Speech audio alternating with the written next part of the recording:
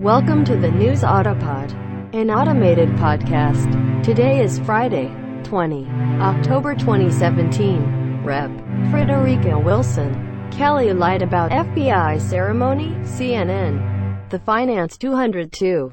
Now, the hard part. Writing a tax bill, Washington Post. The ticker. Senate Republicans just paved their yellow brick road to a $1.5 trillion tax cut. After an anticlimactic vote-a-rama on Thursday evening, the upper chamber voted along party lines.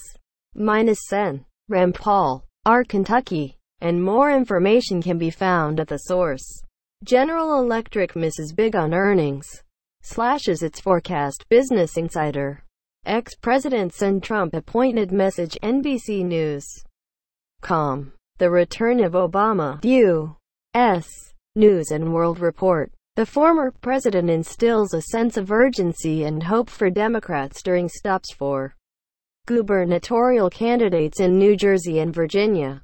By David Catanese, senior politics writer. October 19, 2017. At 10:09 p.m. And more information can be found at the source.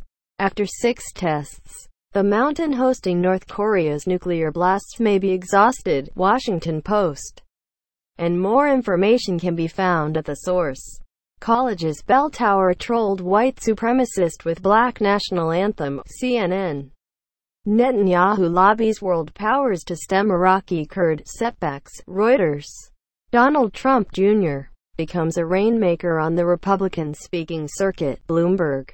Donald Trump Jr. navigated the Indianapolis fundraiser like a seasoned politician, shaking hands, ensuring everyone got a selfie and doling out bear hugs to a camo-clad hunting buddy he spotted in the crowd. And more information can be found at the source. Federal judge will not void guilty ruling on Arpaio, despite Trump's pardon. NPR. Thank you for listening to the News Autopod.